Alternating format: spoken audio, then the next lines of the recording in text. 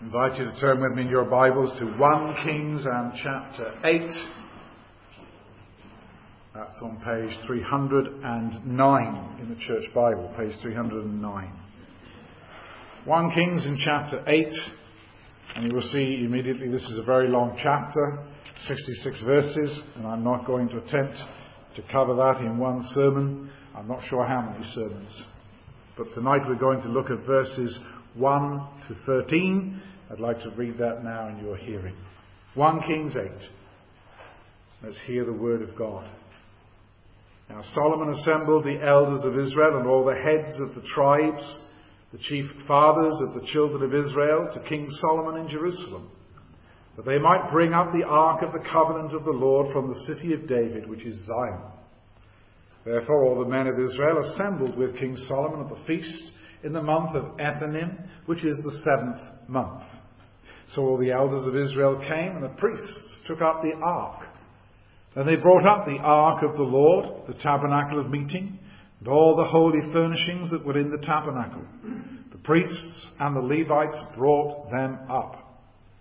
Also, King Solomon and all the congregation of Israel who were assembled with him were with him before the ark, sacrificing sheep and oxen that could not be counted or numbered for multitude. Then the priests brought in the ark of the covenant of the Lord to its place, into the inner sanctuary of the temple, to the most holy place, under the wings of the cherubim.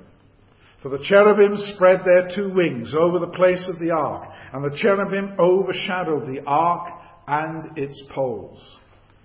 The poles extended so that the ends of the poles could be seen from the holy place, in front of the inner sanctuary. But they could not be seen from outside, and they are there to this day.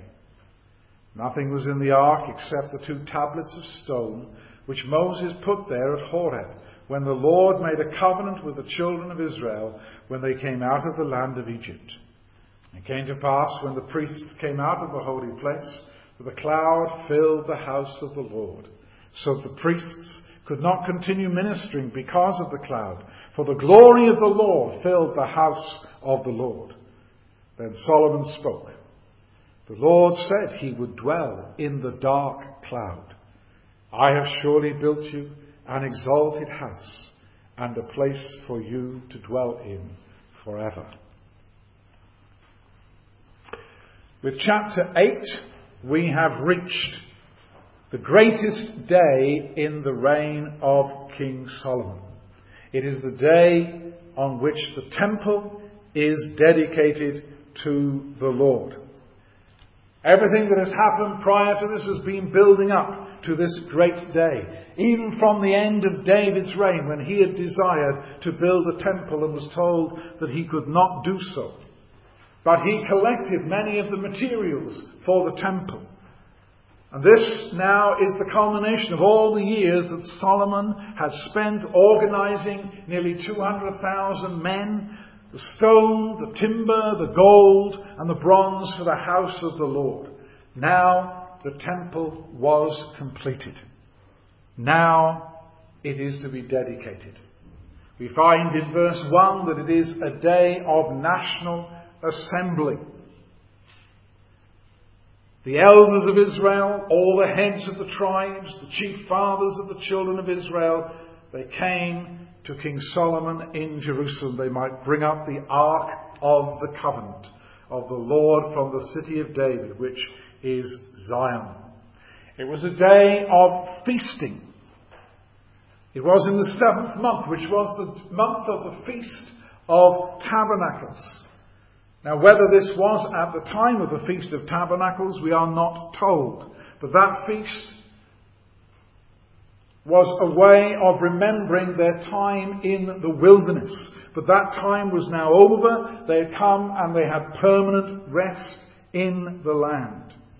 And after the temple is dedicated, there is more feasting. 14 days of feasting, according to verse 65. It was a great occasion, not just a day, but a period of time lasting 2 weeks. It was a day of blessing. Blessing God blessing the nation. It was a day of prayer. It was a day when there were sacrifices that could not be numbered for multitude, according to verse 5. Solomon's prayer from verse 22 to verse 53 lies at the heart. It is centre stage in chapter 8. In fact, Solomon is the key figure in chapter 8. Much of this chapter concerns what he says and his actions. He assembles the elders and the heads of the tribe. He blesses the assembly and leads them in blessing the Lord. He is the one who stands before the altar, spreads out his hands to heaven, and pleads with God that he would forgive the nation and forgive men and women when they sin against God. He is the one who, again, at the end of this ceremony, blesses the entire assembly and then organizes a 14-day feast following further sacrifices. Yet it is not Solomon. It is not Solomon who unites Israel in their worship and in the dedication of the temple. It is not the human presence, even of a great king. It is the divine presence. It is God's presence. He is there. He dwells among his people.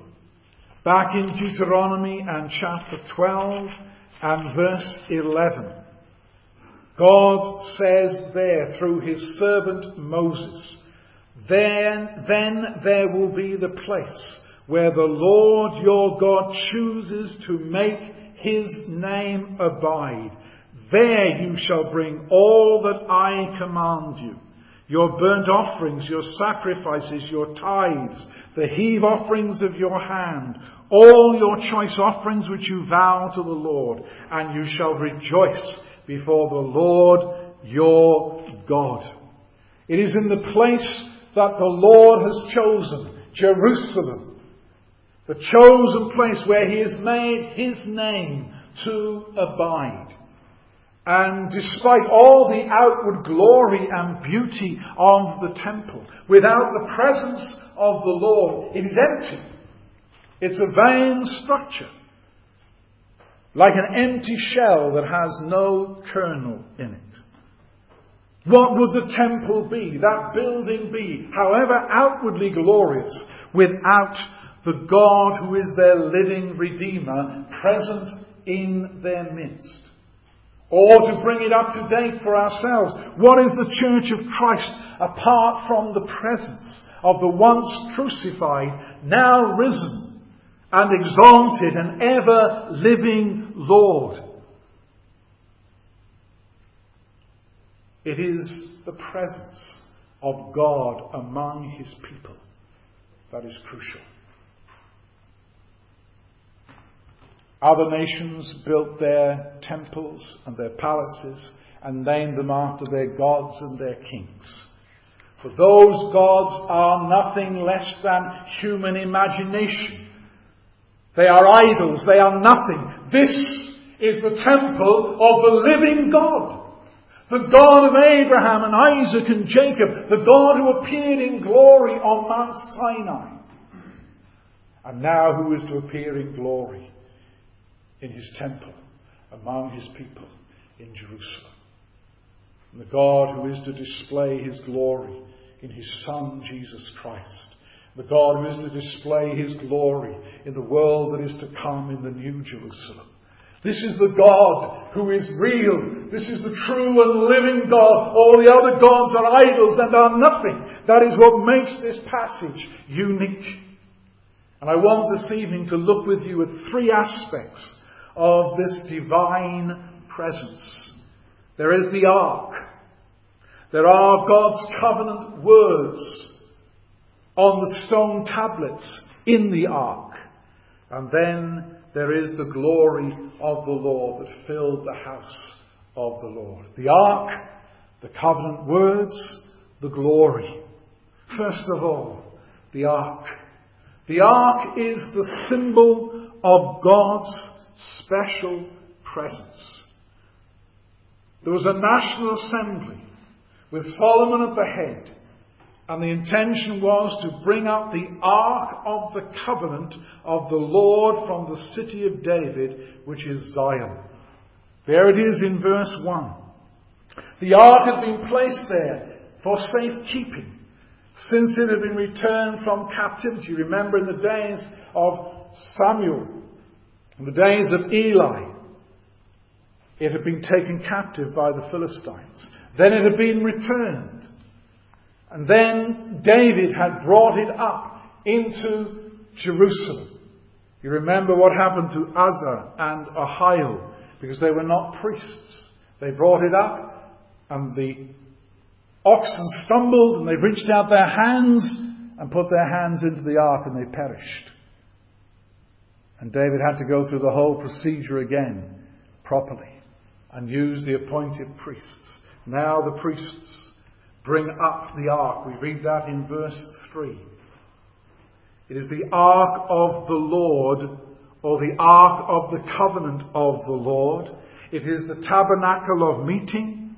It is brought up, and it is going to be placed in the most inner room in the temple, the most holy place, under the wings of the gold cherubim. The ark is a golden chest, made of wood and then covered with gold, with poles on the side and loops through which the poles went, and then it would be carried by the priests. And then it would be placed in the inner place, the most holy place, there with the mercy seat.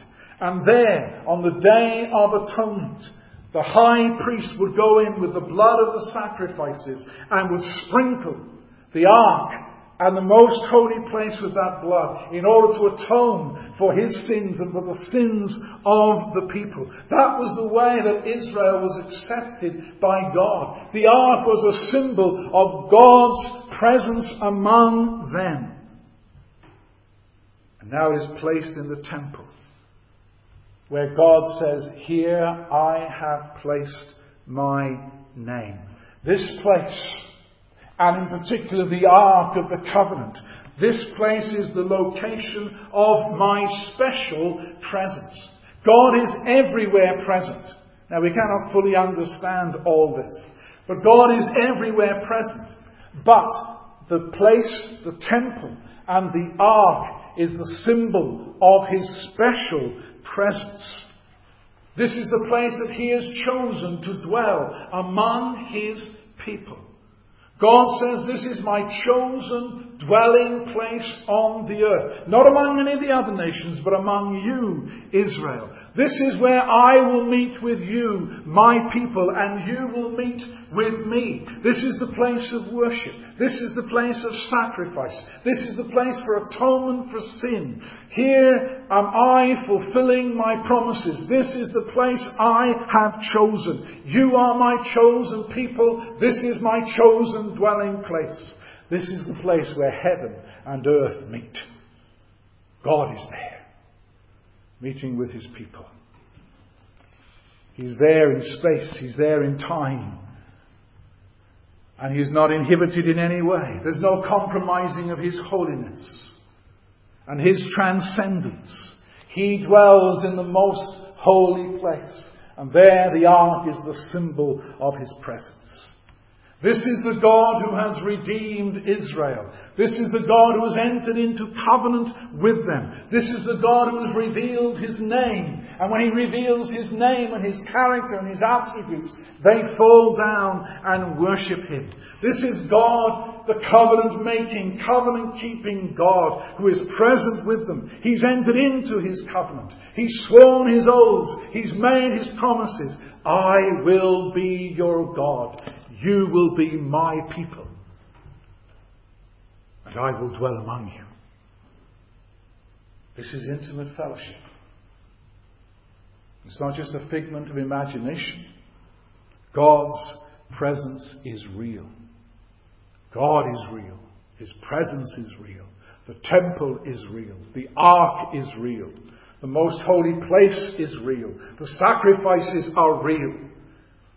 The prayers here are real. This is not pagan worship. This is the God who has made himself known. This is the God who has placed his name there in that temple among his people.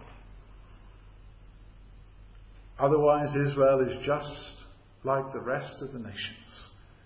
Great buildings dedicated to all kinds of gods, but no real presence. Because those gods are not real. They are make-believe gods. But the God of Israel is no make-believe God. He is the creator of the ends of the earth. He is their Redeemer. He is the one who has saved them. He is the one who has given them his word. He is the one who has given them his promises. And he comes and he dwells among his people. The ark of the covenant of the Lord. It is significant that when our Lord Jesus Christ came, he was and came as the Word made flesh, who tabernacled, who pitched his tent among us. And he makes atonement. Not on the Day of Atonement repeatedly, but he makes atonement on that one single Day of Atonement when he hung on a cross at Calvary, outside the city walls of Jerusalem, once and for all. And now the Spirit of Christ comes. He dwells in and among the people of God. The people of God are like living stones in a temple. And we offer up spiritual sacrifices to God through Jesus Christ. Jesus Christ is the cornerstone. He is the chief stone in that building, that temple. But you see, the principle is here. Here in 1 Kings chapter 8. God is among his people. God dwells. Christ dwells among his people. The Spirit of Christ dwells among his people. That is what makes us what we are. The Church of Jesus Christ. Without his presence we are nothing. And without his presence the temple in Israel is nothing. But it is because he is there. God is there. And just as the special presence of God made Israel different from all the nations, so the presence of Jesus Christ, the presence of God by his Spirit, makes the church different from every other assembly of men.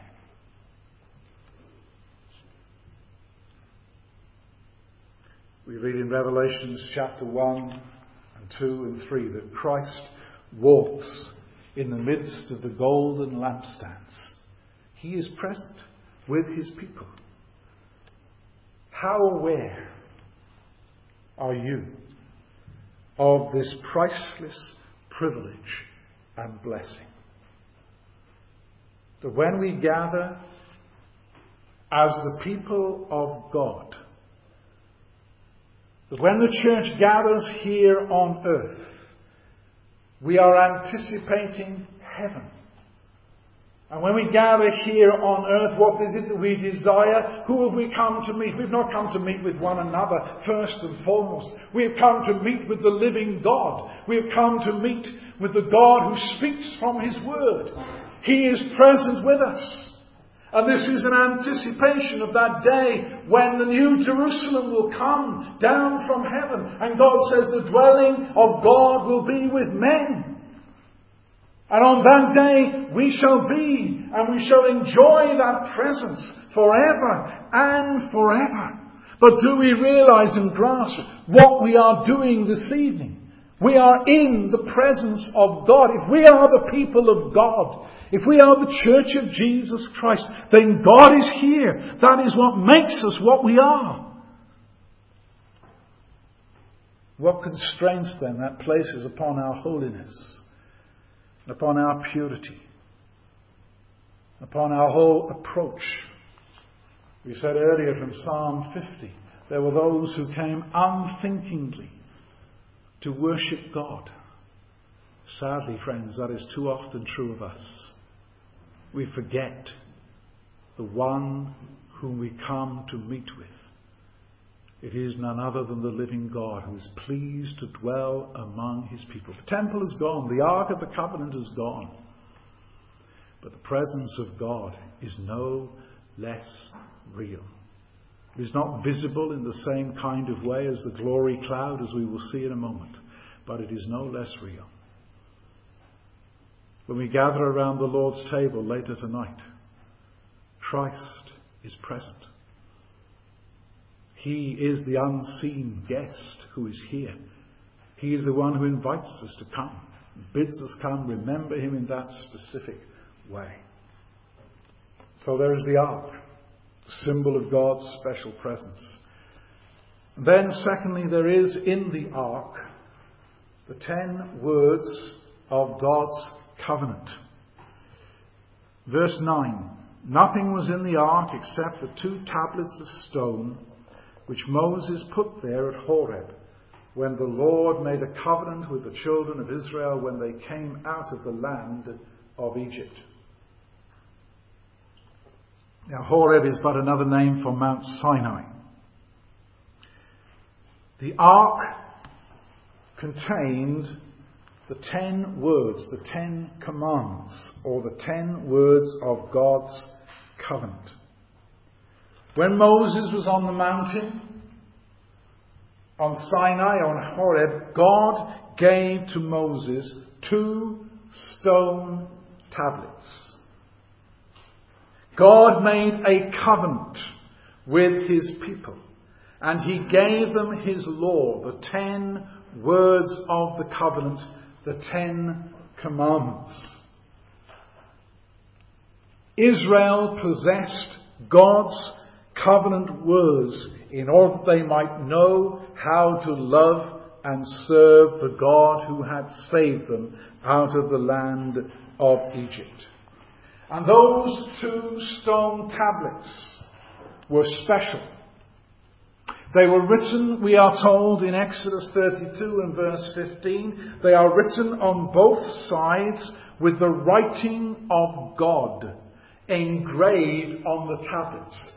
We are told elsewhere they were written with the finger of God. There was something very special about those 10 words. Israel is the redeemed people of God. They live under his word. He is their sovereign Lord. He is over them. He has redeemed them. They are under his authority, and he will then express his will in these 10 words, these 10 commandments. For God is the covenant Lord, and they may not just live as they see fit. They have been redeemed by God. They are for God. They are to live to God. And in order to do so, they are to live according to those words. Now, some people today, when they hear about the 10 Commandments, they hear about the law, they say, well, that doesn't apply to us anymore. We're under Christ. We're not under law, we're under grace. And they raise their hands in horror if they are told we are subject today as New Covenant Christians to God's moral laws. Those who say those things say it's no longer relevant, it's legalism, it's Old Testament religion. It's going back to salvation by works, it's foreign to grace. And there are some who want to abolish not only the 4th commandment with regard to the Lord's Day Sabbath, but all of the commandments, and say they have no relevance and no help to living the Christian life. And some will go so far as to say, I've read only a review of the book only this week which says precisely this. The reason why the church lacks joy is because we become a bunch of legalists who keep the law of God. It's not Christ-centered, it's not full of the Spirit of God. Now, I could mention to you 3 or 4 recent books, commentaries, by evangelical publishers, where authors adopt that approach in different ways. They say we have nothing now to do with the law. It's a common error. It is a serious mistake. And I would go so far to say it is one of the lies of Satan to confuse the church today and to deceive the church. To live by the standards of God's law is not legalism. If we insisted on keeping the law in order to be saved from our sins and made acceptable to God, that is legalism. But that is not what we are saying. What do we say in answer to those who want to do away with the law? Well, we tell them this from the Old Testament, and then I'll give you something from the New Testament. We tell them these 10 words were given in the context of God's redeeming love and grace. This is the Lord who redeemed them. He is giving them His word. He is their covenant Lord. They are His servants. He has brought them out of the land of Egypt. He is sovereign. He is in control. He has authority over them. He is present with them. They belong to Him. They are His Son. They are His people. He has set His love upon them. And He's saying, this is how you love me in return. By keeping my covenant. He delivers them before He makes any demands of them. There is His electing love and mercy before there are any laws and commandments. He redeems them before He lays down any requirements of them. He sets His people free and then says to them as their sovereign Lord, this is how you enjoy your freedom. This is how you enjoy fellowship with me. The commandments that are given to them by God are unto life. These commandments were written with the finger of God. And here they are in the covenant, in the Ark of the Covenant, in the most holy place. Now some may say, well, that's still Old Testament. It's not very full of Christ. It's not very full of the Spirit of God. For Christ does set us free from sin. And He does send the Spirit of God into our hearts. But He does not abolish the law. In fact, if you turn with me to Hebrews and chapter 8 and verse 10, and to me this passage is conclusive. Hebrews chapter 8 and verse 10. It compares the two covenants, the old, the first, and the new covenant. And in verse 10, with regard to the new covenant, God says, for this is the covenant that I will make with the house of Israel after those days, says the Lord. I will put my laws in their mind and write them on their hearts. And I will be their God, and they shall be my people. Where were the words of the first covenant written? On the tables of stone, written with the finger of God. In the new covenant, God says, no longer on stone tablets, but I will write my laws in their mind and write them on their hearts. Well, what are those laws? The same laws that were written on the stone tablets. God does not change His laws and His commandments. What He does is write them no longer on stone tablets, but on the tablets of our hearts. But it is the law of God.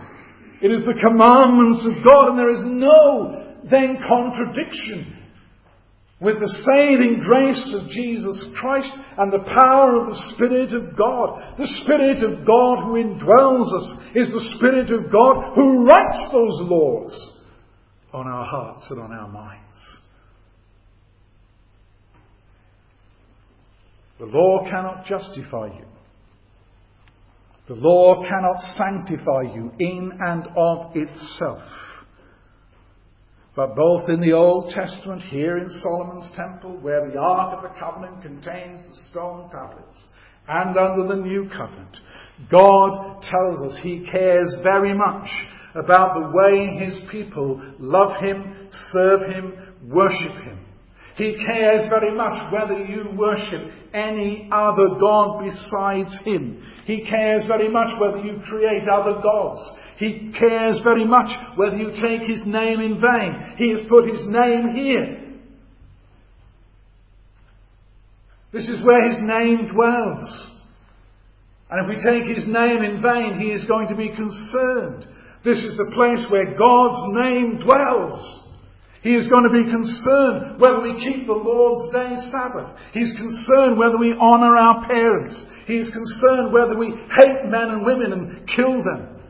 Whether we are faithful to our husband, to our wife, or whether we allow our eyes and our bodies to be used by anybody for any particular reason. He cares whether we uphold marriage.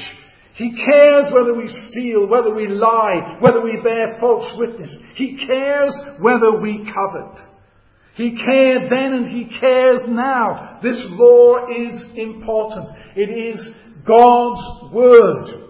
God is among us and he is not divorced from his word. He is the same covenant Lord. And this law he writes on the hearts and minds of those who are his people by his Spirit. And we have a new heart then committed to God and to following his ways. We do not keep the law of God perfectly, but that is the pattern, that is the rule for how we are to live and to please God. By the power of the Spirit, and because Christ has set us free from the curse of the law. How can we say we truly love God? How can we say that we serve and worship him if we say we don't need the 10 words of the commandments anymore? They bind us to a joyless Christian life. Put us in bonds. But they put us in bonds only if we make them the rule by which we are accepted by God. That's bondage, because we can never attain to the right standard. We are dependent upon the righteousness of Christ to fulfill all the demands of the law. But we will not abandon the law of God. It was there. It was an indication of God's presence. His word, his commandments, his 10 words of the covenant. God is present and his authoritative word stands. But then there is a third thing. We've looked at the ark as a symbol of his presence. We've considered the commandments, the words of the covenant, and now we consider thirdly, the third aspect of his presence is his glory. The glory of God's presence. Verses 10 and 11. It came to pass when the priests came out of the holy place that the cloud filled the house of the Lord. So the priests could not continue ministering because of the cloud. For the glory of the Lord filled the house of the Lord.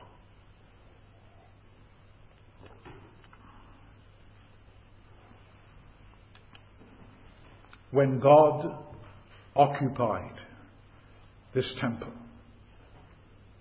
the priests had to get out because of the overwhelming glory of God.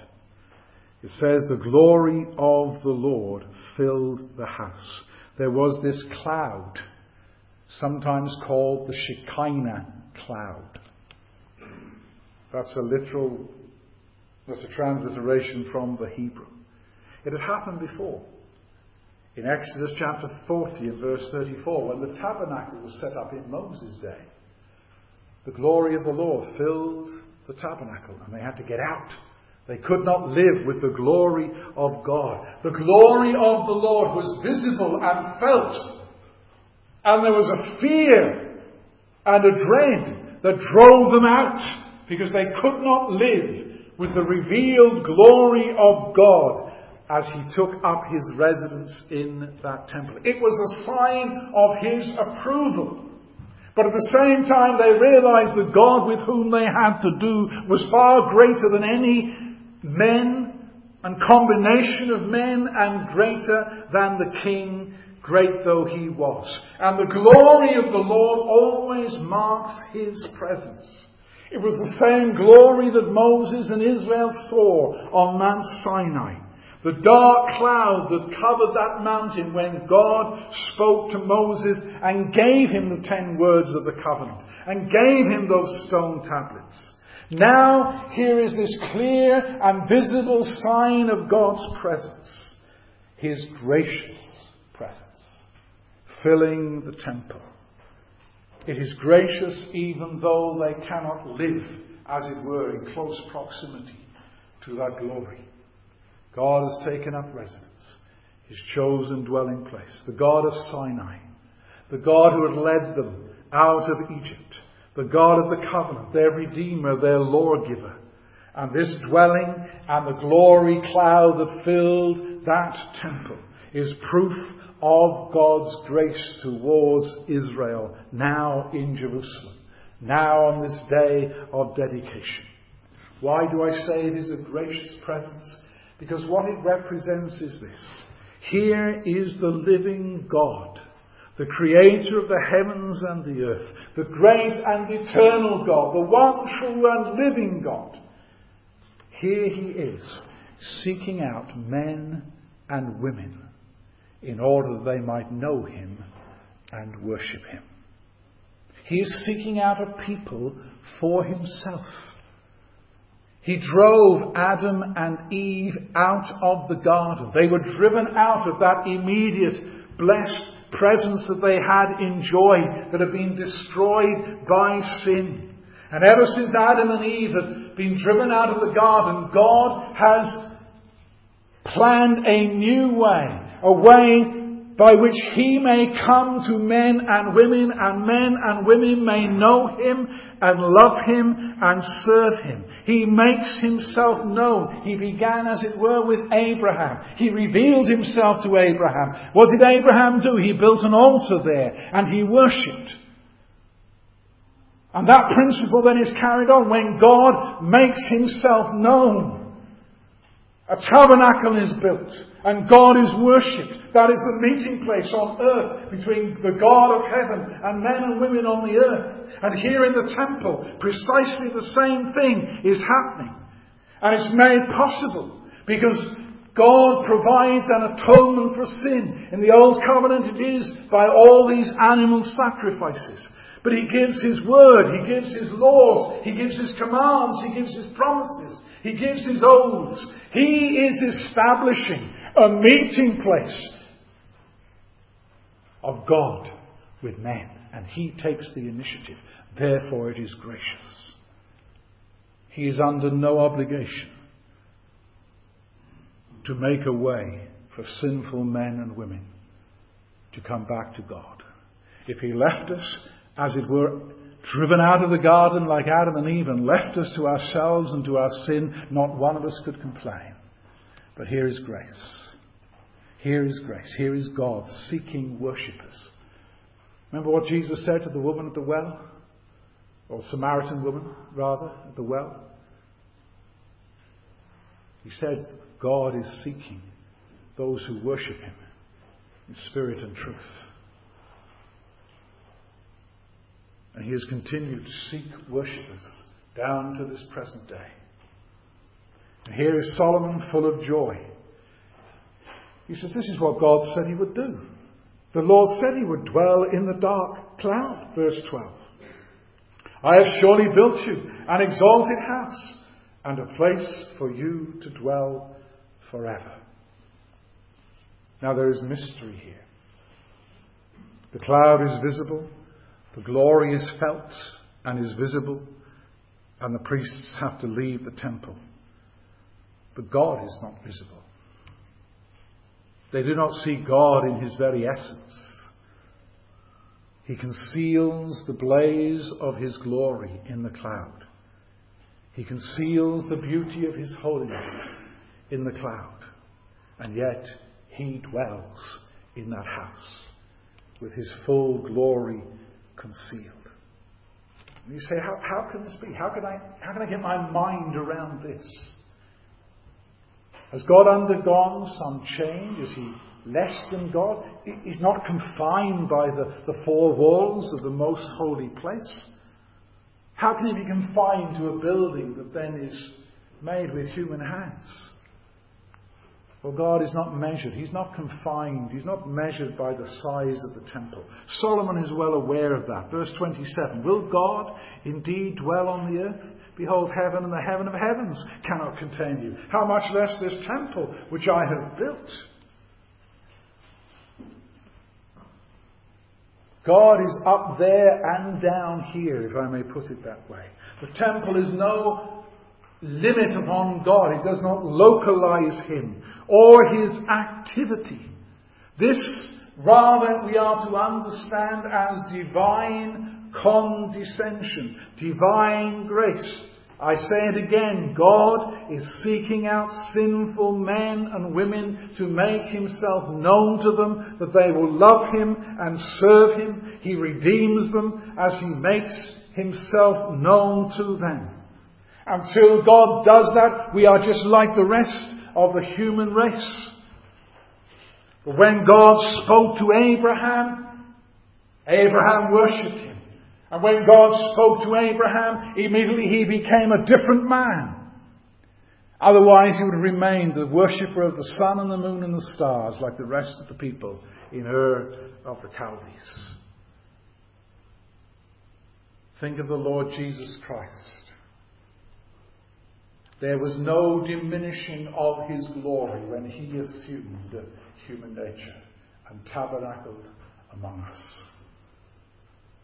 Wesley put it, veiled in flesh, the Godhead see. He was everything that God is. And John could write, we beheld His glory. The glory is of the only begotten of the Father, full of grace and truth. Jesus Christ, when He took flesh and blood, was everything that God was.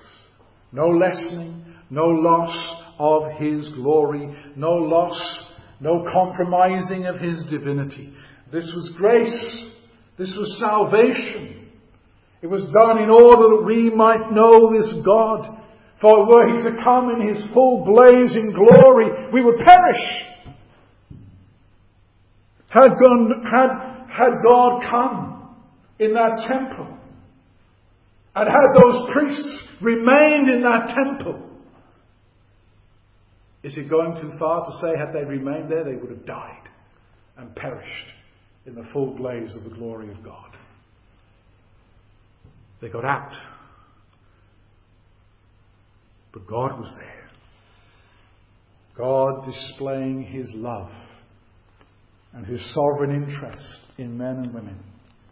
God displaying that He is great and He is glorious, clothed in majesty and beauty and power, far beyond anything that our minds can fully comprehend. But a God who makes Himself known, and a God who condescends to dwell among men. That's what this book is about. That's what this temple is about. That is what Jesus Christ is about. That is what salvation is about. The divine presence with and among men and women saved by His grace. There are three things I want to conclude with by way of application. In the light of what we have seen about God's presence with men, be humbled. Be humbled. All of this is profoundly humbling. We are finite creatures of the dust. If we live for 70 years, 70, then that is well. If we live longer than that, then that is even further sign of God's blessing. But what is 70 years compared with the everlasting God? 1,000 years in His sight is nothing. What then is 70 years? But a span. But a handbreadth. We are finite creatures, the dust of the earth. We are fallen creatures. Hopeless, helpless, guilty, vile, subject to death. If we had gone on as we had lived before we became Christians, gone on in our darkness, gone on in our ignorance, what then would become of us? Would we have turned to God? Sometimes I wonder whether we really believe that perhaps we might have turned to God in some moment. I think we might somehow have eventually found out God by our searching and somehow climbed up to God. My Bible doesn't give me any indication that that is true in any way, shape or form. If I know God, it's because God has made himself known to me. If you know God through his Son Jesus Christ, it's because Jesus Christ has been made known to you. It is God who takes the initiative.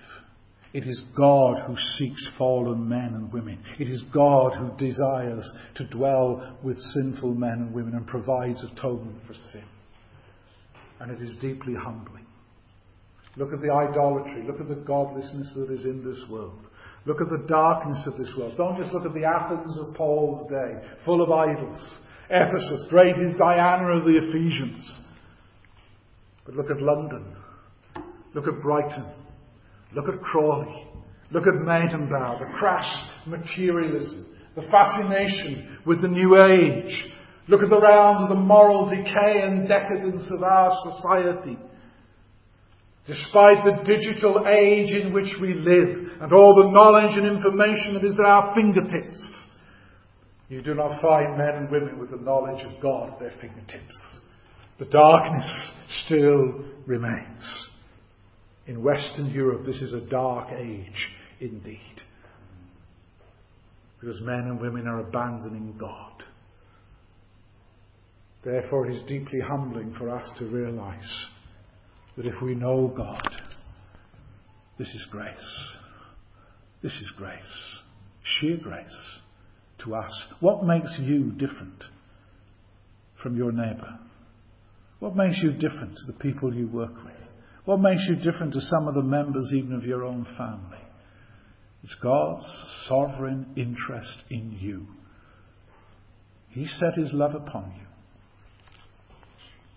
And he's made himself known to you. A finite, fallen creature. It's profoundly humbling. Therefore be humbled. But also be thankful. Be thankful.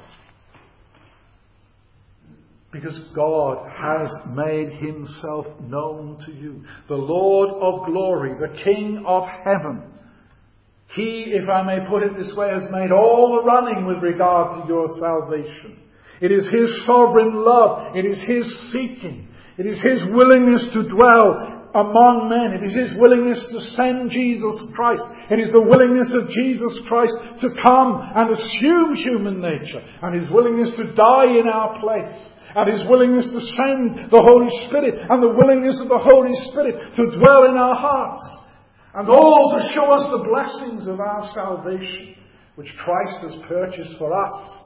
These are the things that fill our hearts with joy and with gladness. And to obey the commandments of God when we have been blessed in such a way is no burden to us. It ought to be the delight of our hearts. We delight in the law of God. Because in that way we love our God, even though it is imperfect. Therefore we are to be thankful because God has bestowed the riches of blessings upon us in his Son Jesus Christ. We have eternal life. God is our God and we are his people. What greater blessing is there? That will be the blessing of the New Jerusalem. That will be our song. And Christ will be in the centre of our song and in the centre of our vision in the great New Jerusalem. Be humbled. Be thankful. And then be encouraged. Be encouraged. Israel was richly blessed. And this God who came and made himself known and dwelt among his people. This is the God who had revealed himself to Moses some 500 years before, and to Israel, and before that to Abraham, to Isaac and to Jacob. This is the God who is still working out his plans and his purposes. The God who some some millennium later, sent his Son Jesus Christ, and then on the day of Pentecost, sent the Spirit into this world. And here, 2,000 years later, the gospel comes, and still comes to us. This is the living God who is working out his plans and his purposes. And that is overwhelmingly encouraging when we look around us in this world and see the godlessness. We must remind ourselves that there is a God in heaven who is working out his gracious purposes. And it is the persistence of that grace down through the generations that is so heartening. He dwells in the highest heavens. And yet he comes and dwells among men and is not defiled. For Jesus Christ provides atonement for sin and reconciles us unto our God. The God who brought this world into being shone his light into the darkness.